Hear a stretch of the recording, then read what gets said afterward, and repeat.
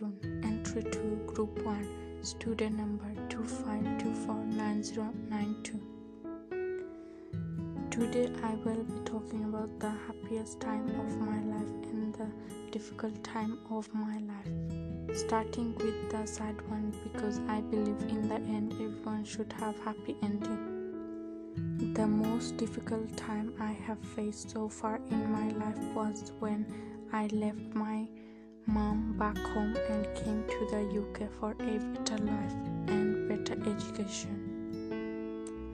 I was crying, my mom was crying, but one thing she said to me, one day I will be gone and I can't give you a better life here, so you must go and get yourself educated and do all the thing you want in life, and of course make me proud. Now I understand why she said that, to emotionally support me and to encourage me to work hard in life. She made me believe that nothing is impossible when you believe in yourself. I miss her so much and I pray to Allah one day she will come here. Now I am going to talk about the happiest day of my life. One day I was crying so much because I couldn't make things go the way I wanted. Then my mom came to me and touched my hand and wiped my tear and said to me, I know you will always be happy, don't worry too much. My father passed away before even I was born, so I didn't get any love from my dad, and I don't know how it feels like to have a dad or how it feels to be loved by a father. My mom having to raise me alone without no education herself had a very hard life, but she never made me feel I needed a father love in my life. That's how much she loved me. She has sacrificed so much for me. When my father died, my mom was very young. If she wanted to get married, she could, but she didn't get married only for me to give me a better life. Today I do like to thank my mom, even though she's not here or listening to me right now, to appreciate everything she has done for me. Instead of mom, I'll call her Amma because that's how I call her in my mother language. Thank you, Amma, for doing everything possible to always make me proud of you. I am so lucky to have such a wonderful mom in my life.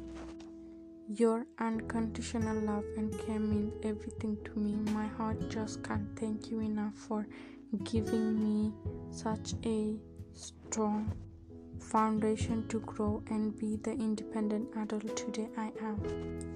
Now I'm going to talk about what advice would you give to someone who is feeling sad now because of COVID. I wouldn't give you advice, but I will say your hard time often lead to the greatest moment of your life. Keep going. Tough situation builds strong people in the end. Focus on your strength, not on your weakness. I will also say this: hang on there, don't give up, keep pushing, keep fighting, stay strong, never give up, never say die. Come on, you can do it.